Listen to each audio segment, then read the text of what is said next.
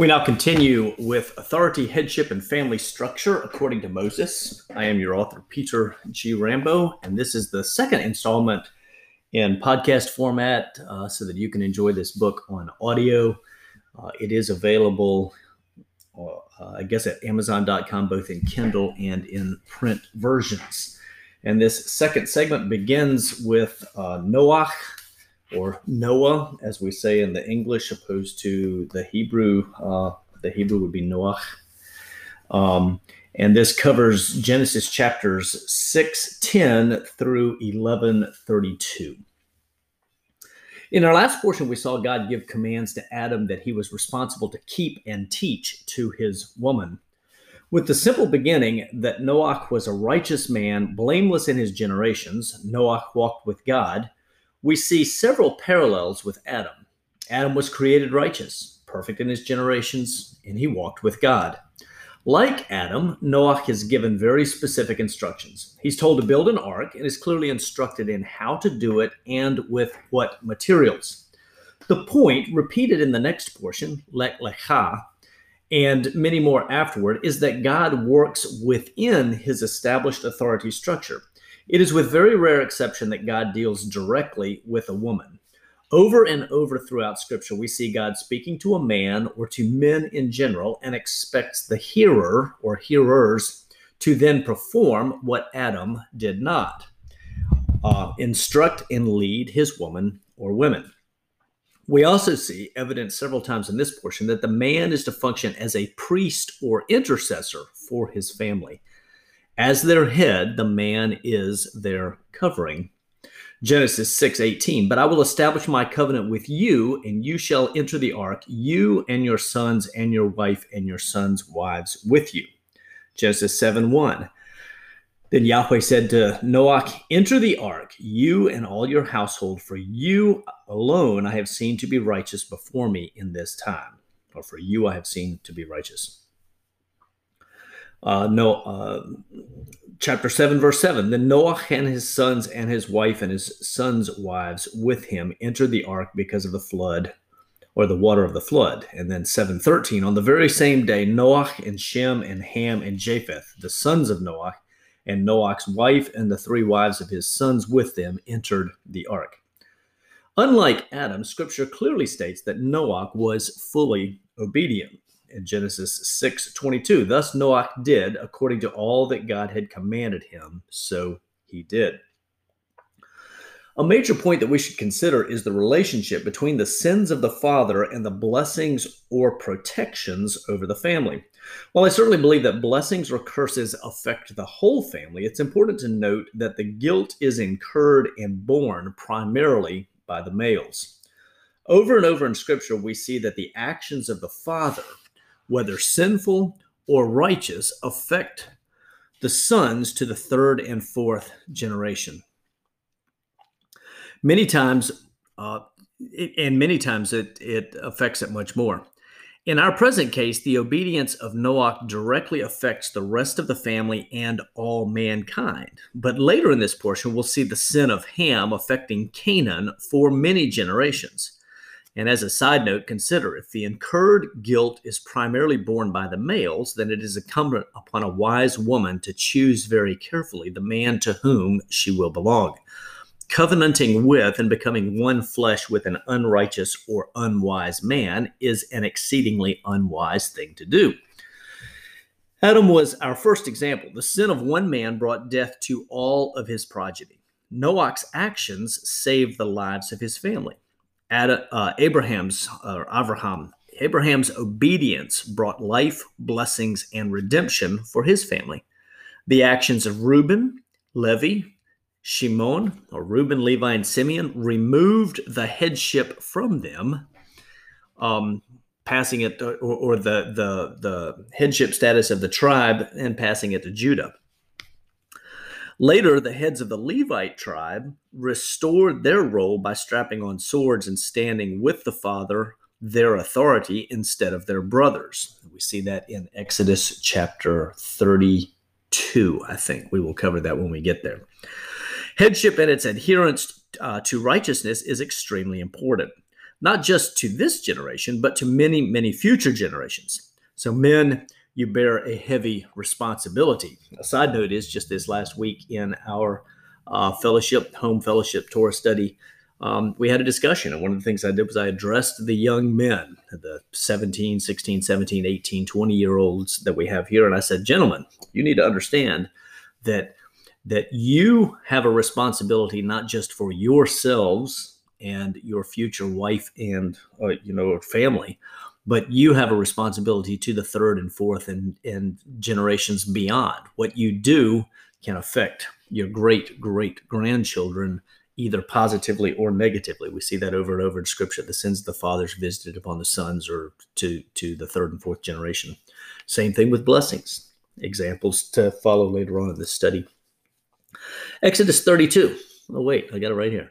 Okay, Exodus 32, verse 25 and following. Now, when Moses saw that the people were out of control, for Aaron had let them get out of control to be a derision among their enemies, this is during the golden calf incident, then Moshe stood at the gate of the camp and said, whoever is for Yahweh, come to me. And all the sons of Levi gathered together to him.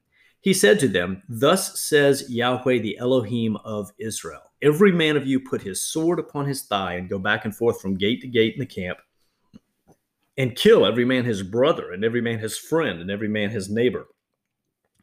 So the sons of Levi did as Moshe instructed, and about 3,000 men of the people fell that day. Then Moshe said, dedicate yourselves today to Yahweh, for every man has been against his son and against his brother, in order that he may bestow a blessing upon you today. Over and over throughout Scripture, the actions of the head, whether for good or evil, directly affect the whole family, but are particularly borne by the sons.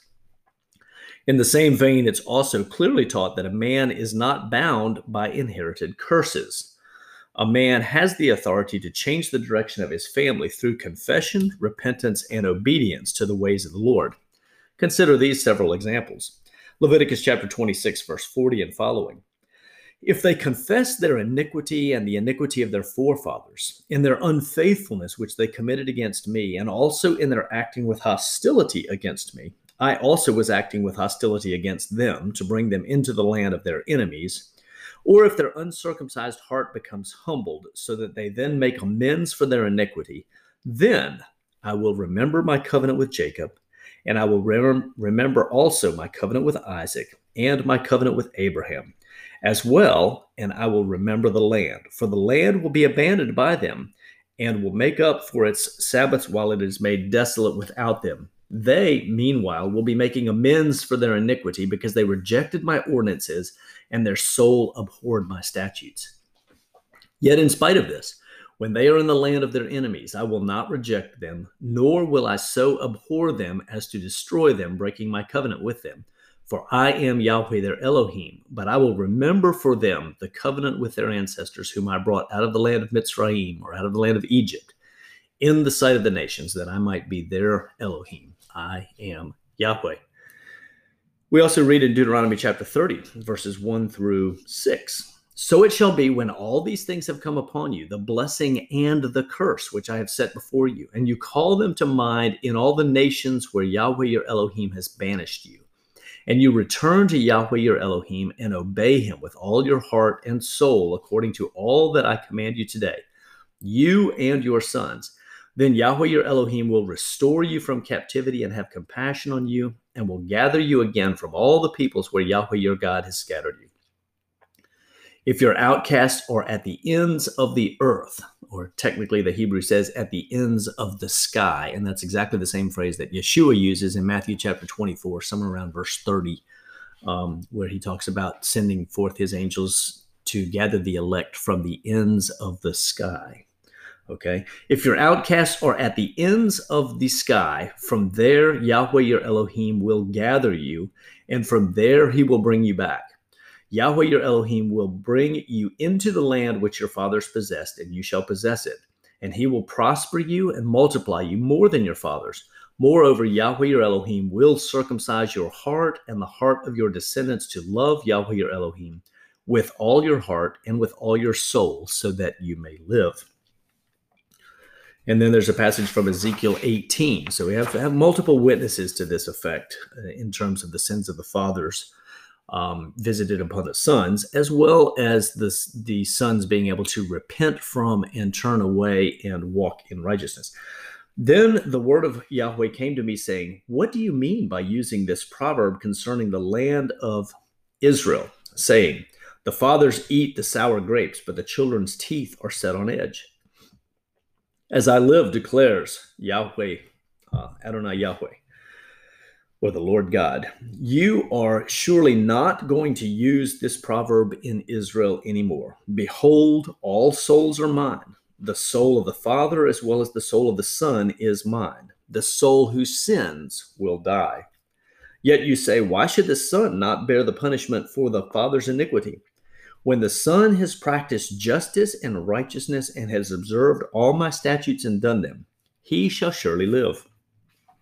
The person who sins will die. The Son will not bear the punishment for the Father's iniquity, nor will the Father bear the punishment for the Son's iniquity. The righteousness of the righteous will be upon himself, and the wickedness of the wicked will be upon himself. So a time comes when everything or those curses are broken or can be broken, and the sons can repent and turn and walk in the ways of the Father and receive the blessings that come with that. So men, if there are curses in your family, confess and repent, then walk in the ways of the King, leaving those things behind. The role of the man as head or king and priest for his family and future progeny is a major theme throughout Scripture. His action or inaction, obedience or disobedience, etc., deeply affect current and future generations. It's important to note that a man is not the sole responsible party. However, he is clearly the primary responsible person. There are a few important women highlighted in Scripture who turned the course of their families and even history through righteousness. Consider Tamar in Genesis 38, or Rahab in Joshua 2. Or Ruth and Abigail, 1 Samuel, or Ruth, the book of Ruth, and Abigail, 1 Samuel 25. In most cases, the women were making up for men who did not do what they were supposed to do. And I say this not to minimize their righteousness, but to highlight the men who were not fulfilling their roles properly. To return to Noach, God gave him a specific vision and calling: build an ark. The vision was not given to Noach's wife or to his sons. However, they were under his headship and were responsible to follow Noach and be obedient to his call. In their obedience, they were saved.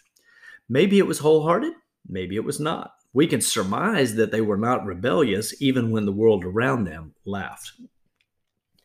In this example, we see the mammoth importance of being obedient to the authority over us, whether men, women, or children. As the days in the world around us grow darker, we must learn to walk in submission to the authority over us so that we will be counted worthy of salvation. Men, are you in full submission to the Messiah? Are you listening to his voice and willing to do as he instructs, even if it's contrary to the world? Women, are you looking to and trusting in the authority, the man who is your head? Children, are you following the head of your home? Ponder this carefully in light of Noach and his sons. Would the world and its acceptance have been more important than the very radical move of building a gigantic ark far inland? You think about it, it was the Disney World event of the day. No doubt Noach was laughed at because he was not interested in the culture of the day. Our portion details the flood and the dates and times involved. We'll not delve into or speculate on the times and seasons and possible relations to today. What we can simply say is that life leading up to and on the ark was probably very busy, a lot of work, but the headship of Noach remains. God often gives a vision to one man and then expects him to lead his family and those others under his authority into completing it. Men, what vision has God given you? Have you articulated your vision to your household? Women, do you know your husband's vision or calling? Can you articulate it? Are you following? Remember, woman was made as a helper for the man. Genesis 2:18. Then the Lord God said, It is not good for the man to be alone. I will make him a helper suitable for him. Out of the ground the Lord God formed every beast of the field and every bird of the sky and brought them to the man to see what he would call them.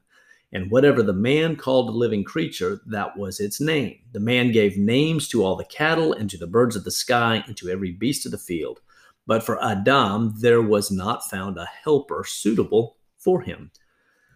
So Adonai Yahweh, the Lord God, caused a deep sleep to fall upon the man, and he slept. Then he took one of his ribs and closed up the flesh at that place. The Lord God fashioned into a woman the rib which he had taken from the man, and he brought her to the man.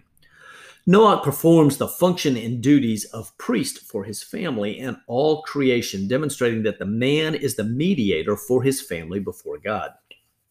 We will see this aspect of this change in the future as parts of the priestly function are transferred to the Levites and eventually the Kohen Gadol, the high priest.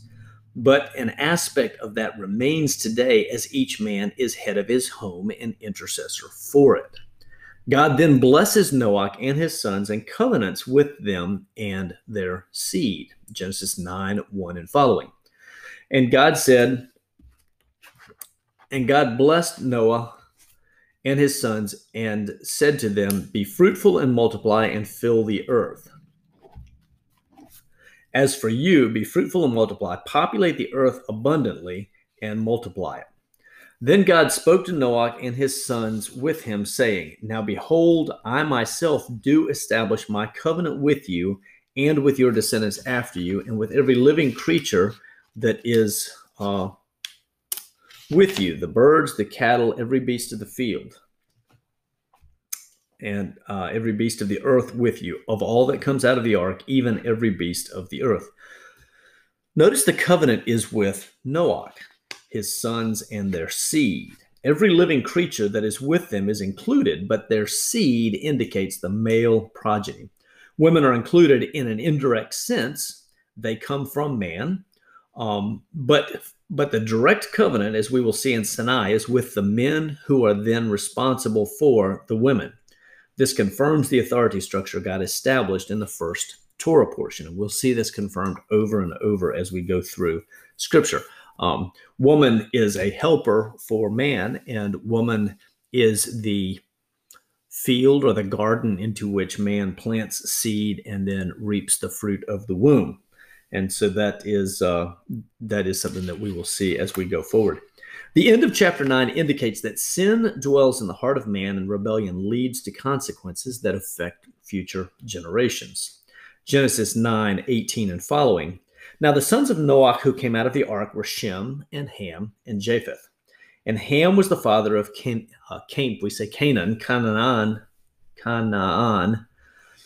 These three were the sons of Noach, and from these the whole earth was populated. Then Noach began farming and planted a vineyard. He drank of the wine and became drunk and uncovered himself inside his tent.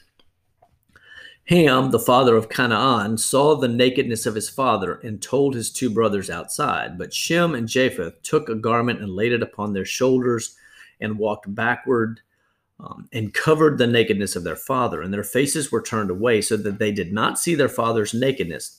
When Noach awoke from his wine, he knew what his youngest son had done to him. So he said, "Cursed be Canaan, a servant of servants, he shall be to his brothers." He also said, "Blessed be Yahweh, the God of Shem, and let Canaan be his servant. May God enlarge Japheth, and let him dwell in the tents of Shem, and let Canaan be his servant." Noach lived 350 years after the flood. Verse 20 and 21 indicate a passage of time. Typically, it takes a few years to plant a vineyard and harvest enough grapes to make wine. And the winemaking itself demands a passage of time for fermentation, etc. Noah got drunk, and then something involving Ham happened. Scripture's not really clear. However, based on the fact that the son of Ham, Canaan, is cursed, and the nakedness of a man is his wife, I'm inclined to believe that in Noah's drunkenness, Ham had relations with Noach's wife. The result in in my opinion, is Canaan, explaining the curse on the son and not directly on Ham, though Ham sinned grievously. The sins of the father affect future generations. And I have a side note here to see page 198, which is farther along in the book. But if you go, I believe that points us to Leviticus chapter 18. And in Leviticus chapter 18, we find out that the nakedness of a man is his woman. And so there are very explicit instructions about not looking upon the nakedness of a man, which would be upon his woman. And a similar connection that we have with this right here that I don't mention in the text is Reuben. Later on in Scripture, we're going to read about how he loses his firstborn status before Jacob by going up to Bilhah's bed, the concubine, or the third wife of Jacob. And in doing so, he invokes a partial curse on himself, and and all of the Reubenites lost their status as firstborns, and really have limited mention in Scripture after that point. So the actions of the sons can have a beneficial or blessed effect, or they can have a cursing effect. Consider Shem and Japheth for receiving a blessing, some of which holds even today for their actions. Okay, so we'll hold with an open hand what transpired exactly between Noach and Ham and Canaan. But I believe that Canaan was the progeny of Ham going into Noach's woman while Noach was drunk. Of import in the scope of considering headship and patriarchy is the authority of the man to bless and curse those under his authority. Noach did both with long-term effect. How many men inadvertently curse their sons? How many men fail to intentionally bless their sons? Men, you need to be intentional. Train your sons correctly, then bless them. We will see many instances of fathers blessing sons as we proceed through Torah. This is a God-given power that a man has in his home. As the authority, the priest and king, you can call for blessings or curses. We must guard our tongues against curses, even unintended, and call forth blessings intentionally. When we get to Numbers 30, we will see that an additional authority a man has is the cancellation of vows that his wife or daughter makes if he does so in the day of his hearing it. So Noach displays both the power to bless and the power to curse, and we see the enduring effect of each through Abraham's descendants and the Canaanites. The beginning of this, the fulfillment of Noach's blessing and curse, is the genealogies of chapters 10 and 11 and the divergence of Shem and Ham. The major thought that men should come away with from this portion is a consideration of Noach's call and vision. Women should note that the silence in the text regarding Noach's wife and those of the sons does not mean they were not involved in helping Noach. In fact, quite the opposite. I would only expect a mention if they acted contrary to Noach. The simple fact is we see a family working together under the headship of Noach and his God-given vision for more than 100 years, despite certain ridicule. Let that sink in. 100 years they worked together as a family doing something that was contrary to culture for the purpose of saving mankind. Wow. We continue in this segment with Lecha, which is Genesis chapters 12, 1 through 17, 27. So this is the next in the Torah portion series. If you're listening to these one portion at a time, you could wait and pick this up the following week or whatever. But here we go. As with Noach, we see Elohim give a call and a vision to Abraham. Notice again, the vision is not given to Abram and Sarai or to Abram and Lot. It's given to Abram. And he then sets out with his household, including the persons which they had acquired in Haran, and set out for the land of Canaan. Genesis 12, 1 and following.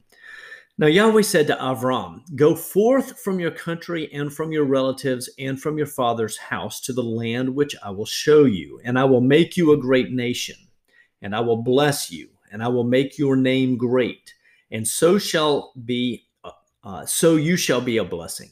And I will bless those who bless you, and the one who curses you I will curse, and in you all the families of the earth will be blessed."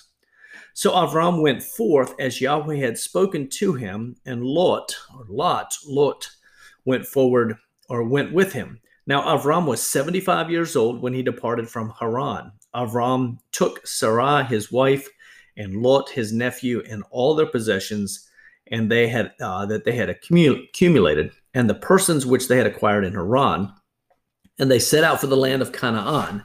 Thus they came to the land of Canaan. A key additional note is that Avram was 75 years old. Many who are embarking on the Torah journey feel as if they are a bit older, and many married couples reading this, precisely because the father's teaching them headship and patriarchy, have decades of marriage under their belt. Yet God dares to lead as he led Avram to go forth to a place I will show you. Maybe you do not know for certain the destination to which this journey is taking you, but you know the Father's calling you out in a way you have never experienced, into a place you've never been. Maybe your friends and family think you're a little crazy, but we are in Abram's company, and there is none finer. We are not told how long or how challenging the journey was, but Avram eventually arrived in the Negev, the south of what is modern-day Israel, and there was a famine. Avram chose to go to Egypt to sojourn, and an interesting set of circumstances unfolds. Genesis 12:10. Now there was a famine in the land, so Avram went down to Mitzrayim, to Egypt, to sojourn there, for the famine was severe in the land. It came about when he came near to Mitzrayim that he said to Sarai his wife, "See now, I know that you are a beautiful woman." And when the Mitzrayims, some people say the Mitzrites, when the Egyptians see you, they will say, "This is his woman," and they will kill me, but they will let you live. Please say that you are my sister, so that it may go well with you, or go well with me because of you, and that I may live on account of you. It came about when Avram came into Mitzrayim that the Egyptians saw the woman was very beautiful. Pharaoh's officials saw her and praised her to Pharaoh, and the woman was taken into Pharaoh's house. Therefore, he treated Avram well for her sake, and gave him sheep and oxen and donkeys, and male and female servants, and female donkeys and camels. But Yahweh struck Pharaoh and his house with great plagues because of Sarai, Avram's woman. When Pharaoh called Avram and said, "What is this you have done to me? Why did you not tell me that she was your woman, your wife? Why did you say she is my sister, so that I took her for my woman? Now then, here is your woman. Take her and go." Pharaoh commanded his men concerning him, and they escorted him away with his woman and all that belonged to him. This story really kind of jangles our Western cultural nerves. How could Avram act in this way, and why did Sarai go along with it? Scripture is not clear concerning why this story unfolds as it does, but we can see the obvious parallels to the future time of Israel's bondage to Pharaoh, then being sent away laden with treasures. Nevertheless, there's some important lessons regarding headship and patriarchy on display here. As mentioned in our first portion in this series, there is no word in Hebrew for wife. Technically, the Hebrew translated as wife is the same word as woman, isha. When the Hebrew says his woman, possessive, we understand it to mean wife. In fact, if you go back and reread the story and substitute the appropriate possessive term, his woman, which is the way that I read it, everywhere it says wife, you suddenly realize she was in his hand and he had the authority to do with her as he saw fit. Ladies, this is why it's so very important to ensure that you not join yourself to a man who is not pursuing righteousness. As we look at this story, we need to grapple with the very simple fact that Sarai belonged to Abram. She was his possession. And I use those words intentionally. Exodus 19, Exodus 19 verses 5 and 6 refer to Israel as God's possession. Ephesians 5:32 speaks of the relationship between Messiah and the kahal, or the congregation, as being imaged in marriage. Egalitarians and feminists recoil at the idea of the woman being a possession of the man, but Scripture supports this point over and over in the relationship between man and woman. Understand, this in no way allows man to abuse or misuse the treasured possession God has given him, but we must not minimize this aspect of the relationship either. As we saw in Bereshit, the first portion commentary, woman was made for man. We see 1 Corinthians 11:8, and it is to walk in submission to him. Ephesians 5:22, Colossians 3:18, Titus 2:5, 1 Peter 3:1. We may not like the way Avram chose to handle the situation, but we can say two things with 100% biblical certainty. Avram had the prerogative as the head to do what he did. And two, Sarai was obedient, leaving her protection and consequences up to the Almighty.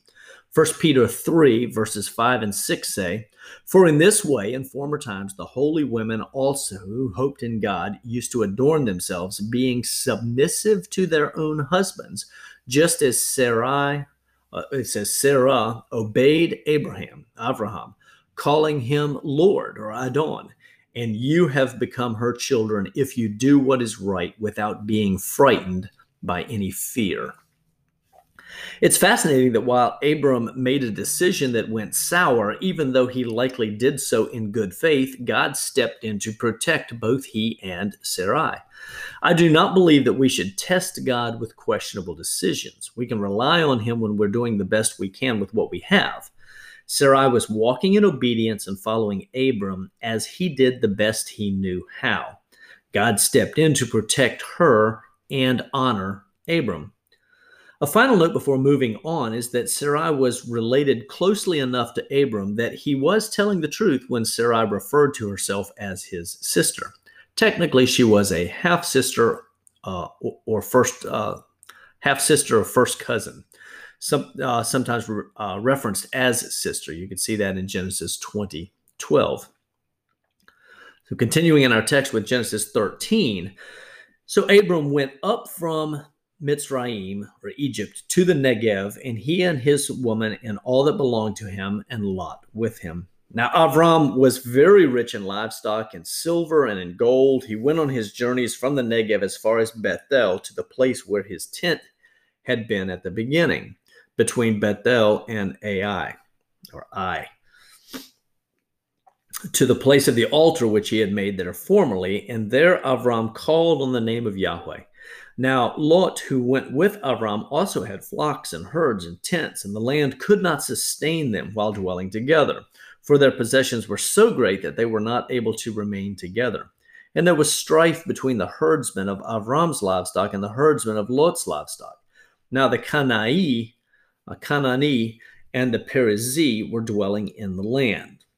So Avram said to Lot, "Please let there be no strife between you and me, nor between my herdsmen and your herdsmen, for we are brothers.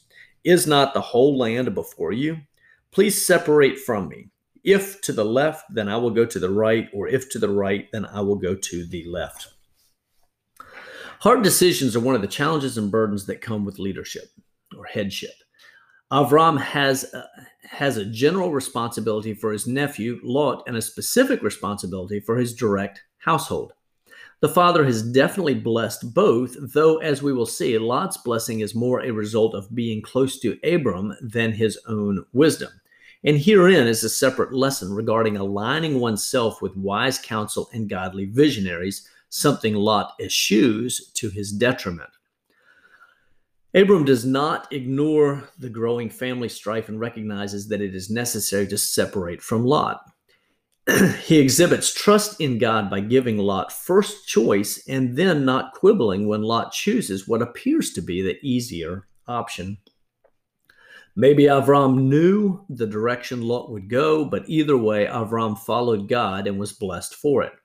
Men, beware taking the easy way. It may not be as easy as you think. In chapter 14, Lot is captured in the feud between several kings of the valley, and Avram steps in to protect his extended family in spite of their separation. Verse 12 and following. They also took Lot, Abram's nephew, and his possessions and departed, for he was living in Sodom. Then a fugitive came and told Avram the Ivrit, the Hebrew.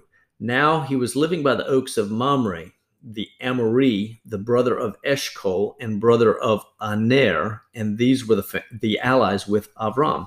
When Avram heard that his relative had been taken captive, he led out his trained men born in his house, 318, and went in pursuit as far as Dan.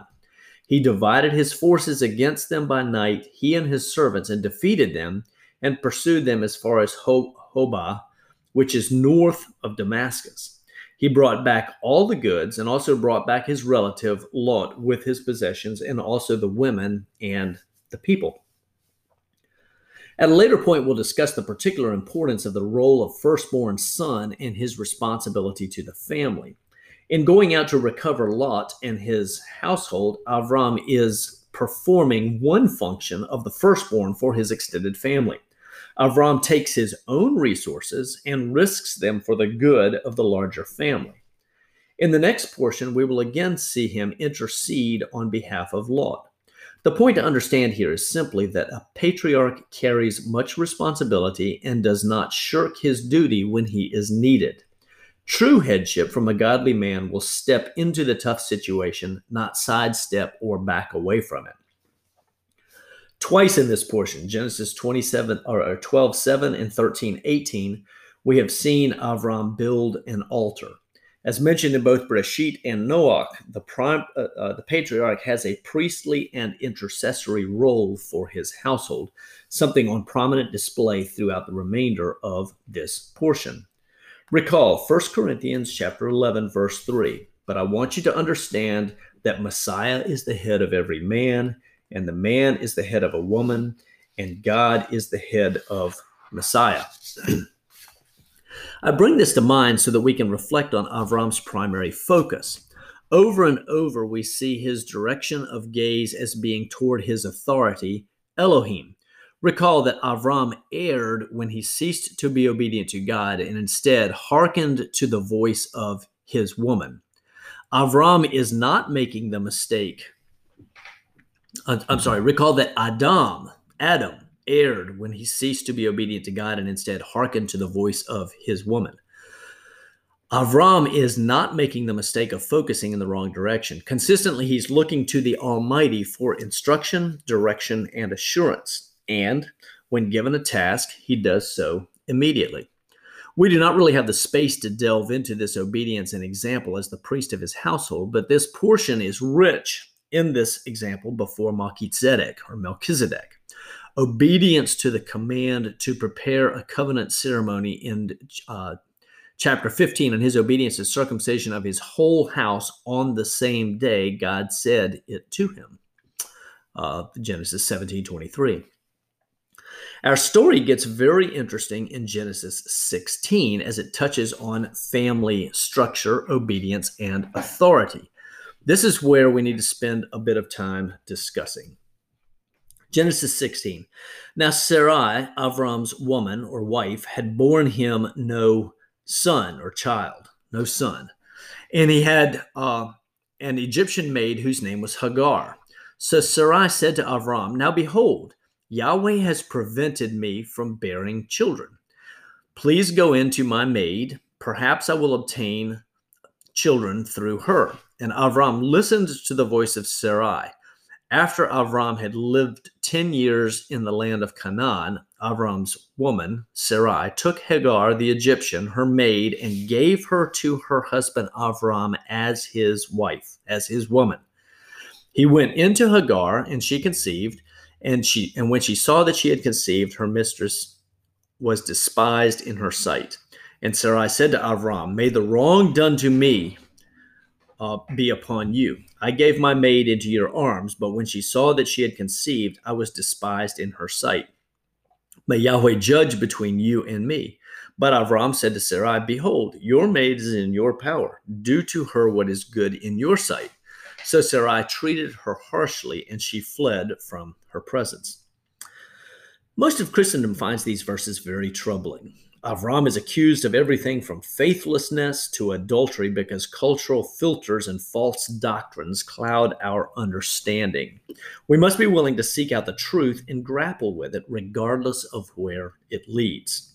Before dealing directly with the passage, let us refute both the faithlessness and the adultery charges. First, the faithless charge. Recall the beginning of the previous chapter. Chapter 15, starting in verse 2. Avram said, O Lord God, what will you give me since I am childless and the heir of my house is Eliezer of Damascus? And Avram said, Since you have given no offspring to me, one born in my house is my heir. Then behold, the word of Yahweh came to him, saying, This man will not be your heir, but one who will come forth from your own body, he shall be your heir. God's promise to Abram was that the heir would be from your own body. In the time of Abram, it was legal and not uncommon for a man who had a barren woman to produce an heir through a surrogate. The heir, born upon the knees of the barren woman, was then considered the child of the barren woman. Avram understood that even in the circumstance of the surrogate, would have an heir come forth from his own body, a fulfillment of God's promise. God's plans were bigger and included Sarai, but according to the written record of Scripture, that had not been articulated to Avram. Therefore, Sarai offered a solution to the riddle of Avram's heir by lawfully offering Hagar, her maid, as a woman for Avram.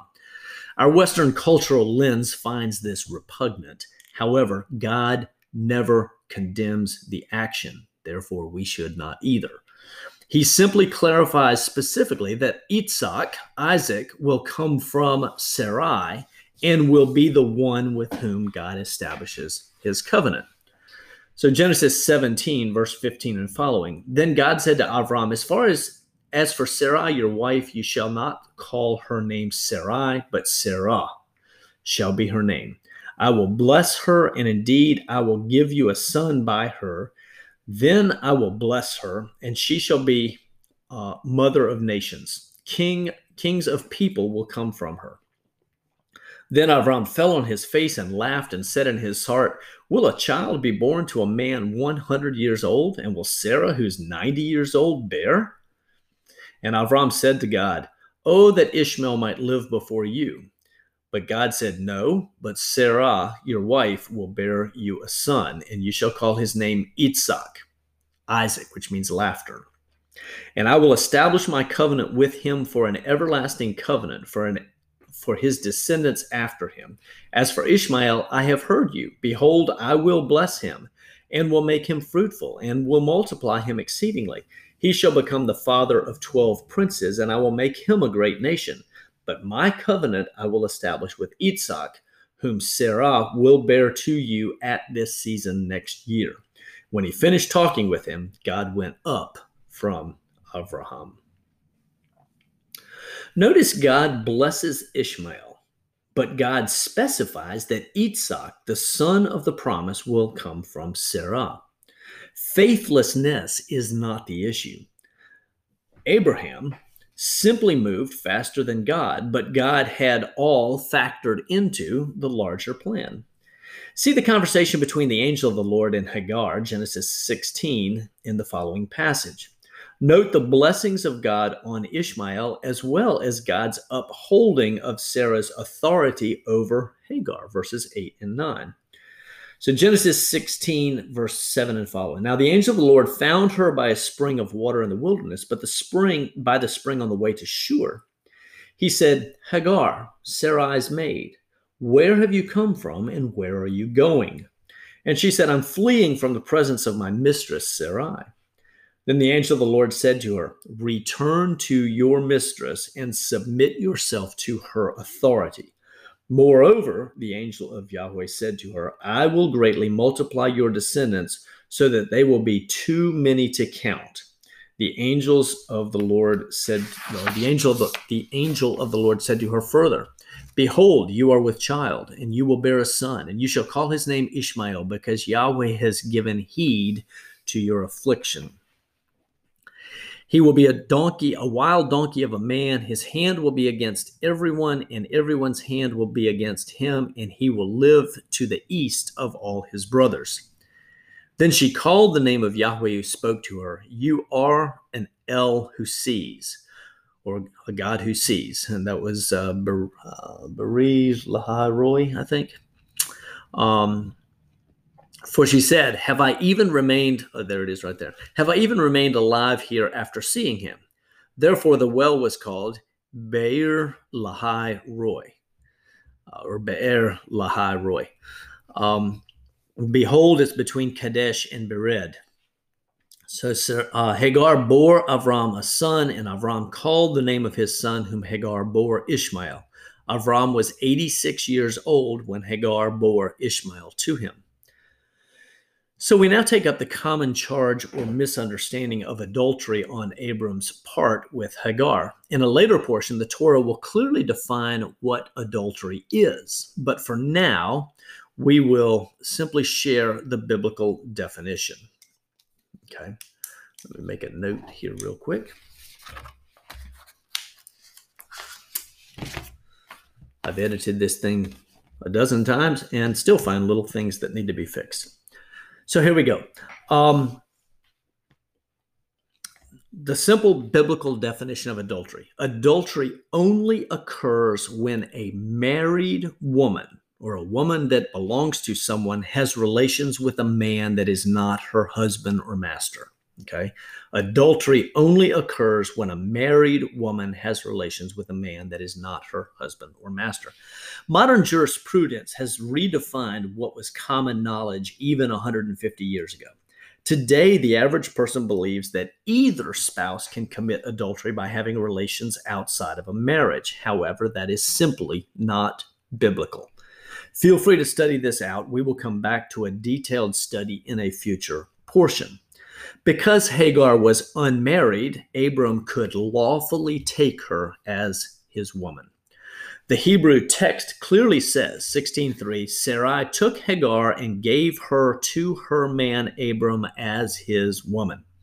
Messianic Rabbi Yirmiyah ben Avram has a tactful footnote in Genesis, look again, a fresh translation with notes, that says, "There is no Hebrew word to designate English wife. There is only woman, which contextually makes sense to bring across into English here as wife." Essentially, he's saying that that Hagar became Abram's wife. Until we can delve into adultery in more detail, consider the following from 1 Corinthians chapter 6. 1 Corinthians 6, verse 9, "Do you not know that the unrighteous will not inherit the kingdom of God? Do not be deceived. Neither fornicators, nor idolaters, nor adulterers, nor effeminate, nor homosexuals, nor thieves, nor the covetous, nor drunkards, nor revilers, nor swindlers will inherit the kingdom of God." Clearly, in the list, adulterers will not inherit the kingdom of God. Yet Abraham is listed in Hebrews 11, the great faith chapter, in glowing terms as a man approved by God. Therefore, if Abraham will inherit the kingdom, he cannot have been an adulterer, period. Now, the astute student would ask, well, what about David? He's listed in Hebrews 11, and he committed adultery. And actually, the case of David would strengthen the assertions already made. First, we know that David had at least 8 named wives. See 1 Samuel 18:27, 2 Samuel 5:13-16, and 1 Chronicles 3:1-9, and 10 concubines. But God only addresses the sin with Bathsheba because she was married when David took her. Secondly, we know that God, in his rebuke through Nathan the prophet, actually takes credit for having given the wives to David when he says, "I also gave you your master's house and your master's wives into your care, and I gave you the house of Israel and Judah, and if that were too little, I would have added to you many more things like these." 2 Samuel 12:8.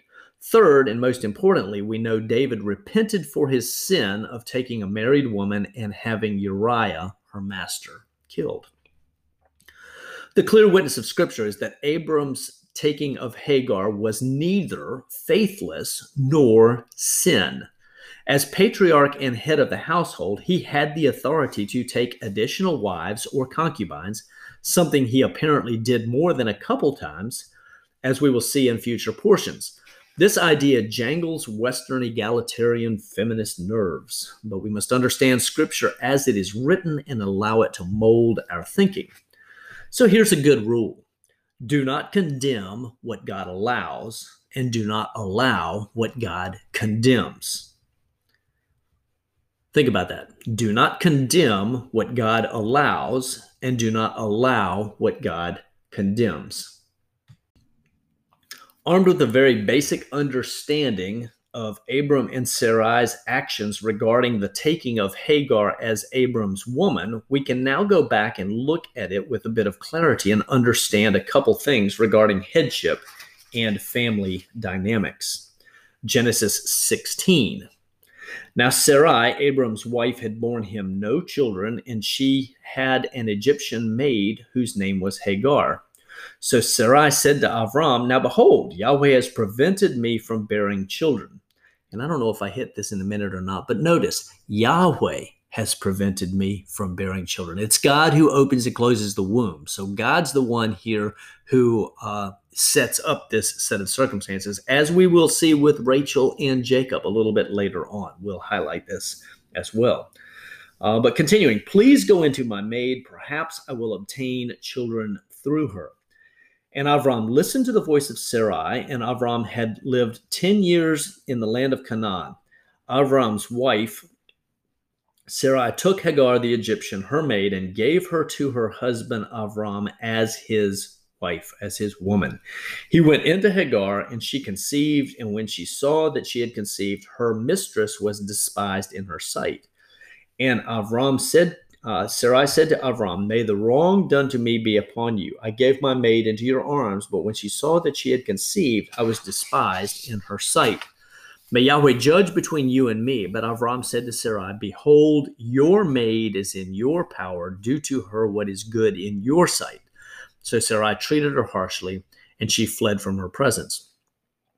Sarai asks, "Please go into my maid. Perhaps I will obtain children." Technically, the Hebrew says, "be built up" through her. Clearly, she is expecting to be the mother, and the child will be hers. However, the text indicates that after Hagar had conceived, she despised Sarai. The wrong done to Sarai in Hagar's despising her, not Abram's taking of Hagar. What Hagar failed to remember is that even as Abram's woman, she was still under the authority of Sarai. No doubt a complicated situation. Rabbi Avram, previously cited, translates 16:4 in this way with the following footnote. "So he came to Hagar, and she became pregnant by him. When she noticed that she was pregnant, her mistress became low in her eyes." And the word low here, kalal, means to be light, as in not heavy or easily disrespected. Now, I added that easily disrespected. This is the same word Hashem uses to inform Avram, "Those who treat you lightly, as in of little consequence, I will curse." Perhaps the Torah's use of this word regarding Hagar's attitude is a predictor of her and her son's later banishment.